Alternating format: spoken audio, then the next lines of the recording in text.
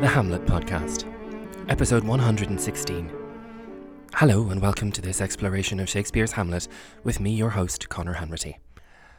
The King and Queen are speaking urgently about what Hamlet has done, and now Claudius wants to know where the prince has gone.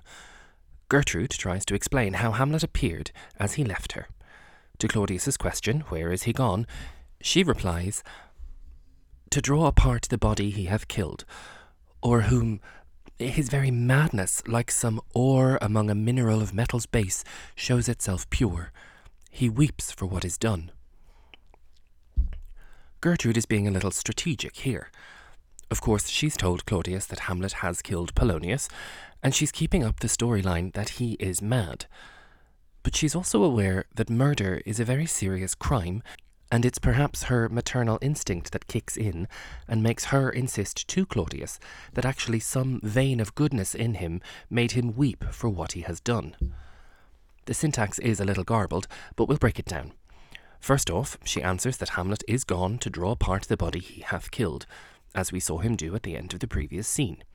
She qualifies it with o'er whom, Polonius is still a person since his body is probably still warm, Hamlet weeps for what is done.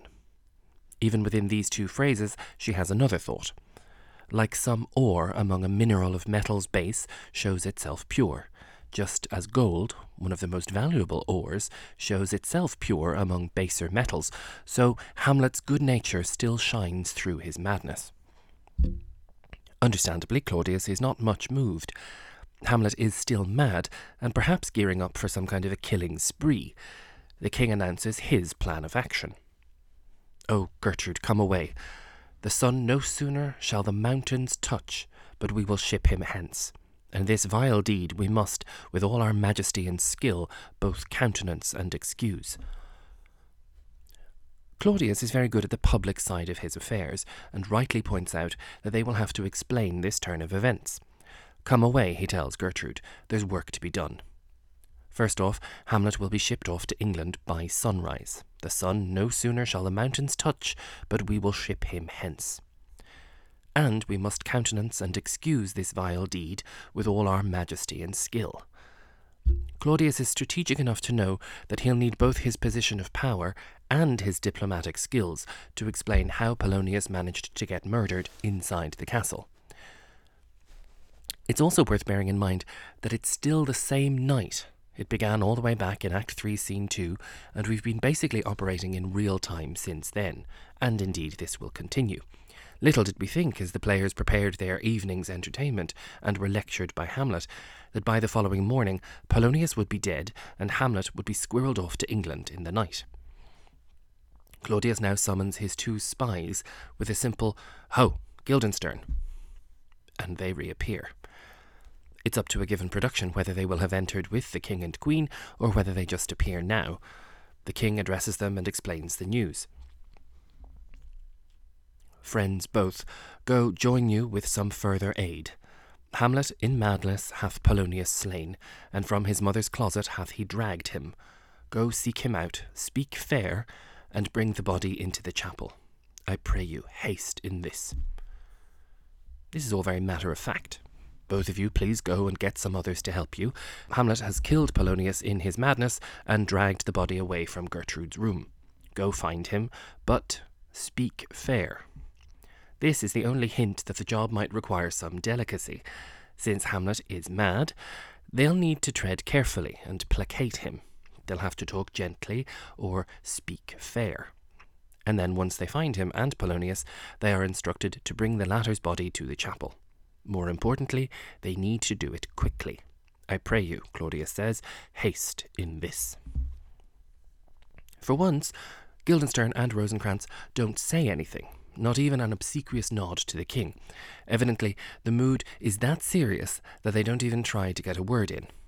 Once they have exited, Claudius returns to strategy and politics and Gertrude. He says, "Come, Gertrude, we'll call up our wisest friends and let them know both what we mean to do and what's untimely done."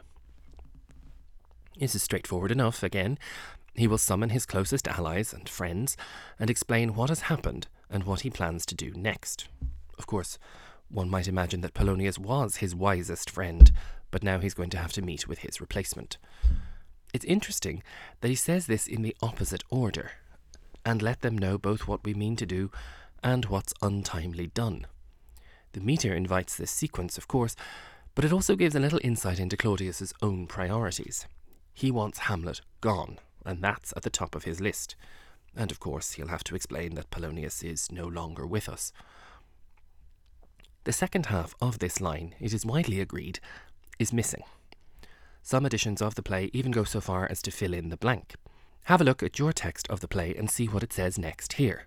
Some editions will jump straight into "O come away," as is written in the folio, where others might acknowledge that there's a gap here, and still others might include the addition proposed by Edward Capel, an 18th century editor.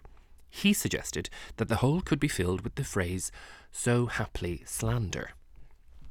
It's almost 250 years since Capel died, and so his suggestions have been around for over half the time that Hamlet has existed in the world. Take a look at your copy of the text, whoever might have edited it, and see for yourself if they include this little segment that follows, or indeed if they even acknowledge that those words were Capel's suggestion. What we do still have are the 4 lines that follow it. Capel's suggestion was that Claudius is describing slander and hoping to avoid it. Slander, Claudius says, whose whisper o'er the world's diameter, as level as the cannon to his blank, transports the poisoned shot, may miss our name and hit the woundless air. Claudius is hoping that word of the knight's strange misdeeds will not spread via whispers. He knows how fast word can travel over the world's diameter, and so is eager to control the spread of information and protect his name through the woundless, or perhaps soundless air, depending on who your editor is. These lines are not in the folio, and clearly the missing section that was filled in by Mr. Capel got lost in the transfer of information, since they were replaced, in the shorter version of the play, with Claudius's rhyming exit lines. "O come away. My soul is full of discord and dismay." At this point, I think we can genuinely believe that Claudius is full of discord and dismay. It's confusing, it's worrying, and now not only does he have to deal with the murder of his senior counsellor and perhaps wisest friend, he also has to find a way to explain why the Crown Prince, his anointed heir, has committed said murder. Not to mention his own plan to get Hamlet shipped off to England and out of the way. Unfortunately, Polonius's children don't seem to figure in his thinking at all. Laertes is in Paris, and Ophelia, poor Ophelia, she was at the play earlier this evening, but what will happen to her now? Even if Claudius isn't thinking about her, he's got plenty to be dealing with. Of course, Hamlet isn't going to make anything easy for him, and he has quite an encounter coming up with his alleged friends in the next scene. So we'll start Act 4, Scene 2 in the next episode. But for now, thank you for your company. And as ever, be sure to check out thehamletpodcast.com for any episodes you might have missed and for show notes that accompany every episode to date. I'll speak to you next time.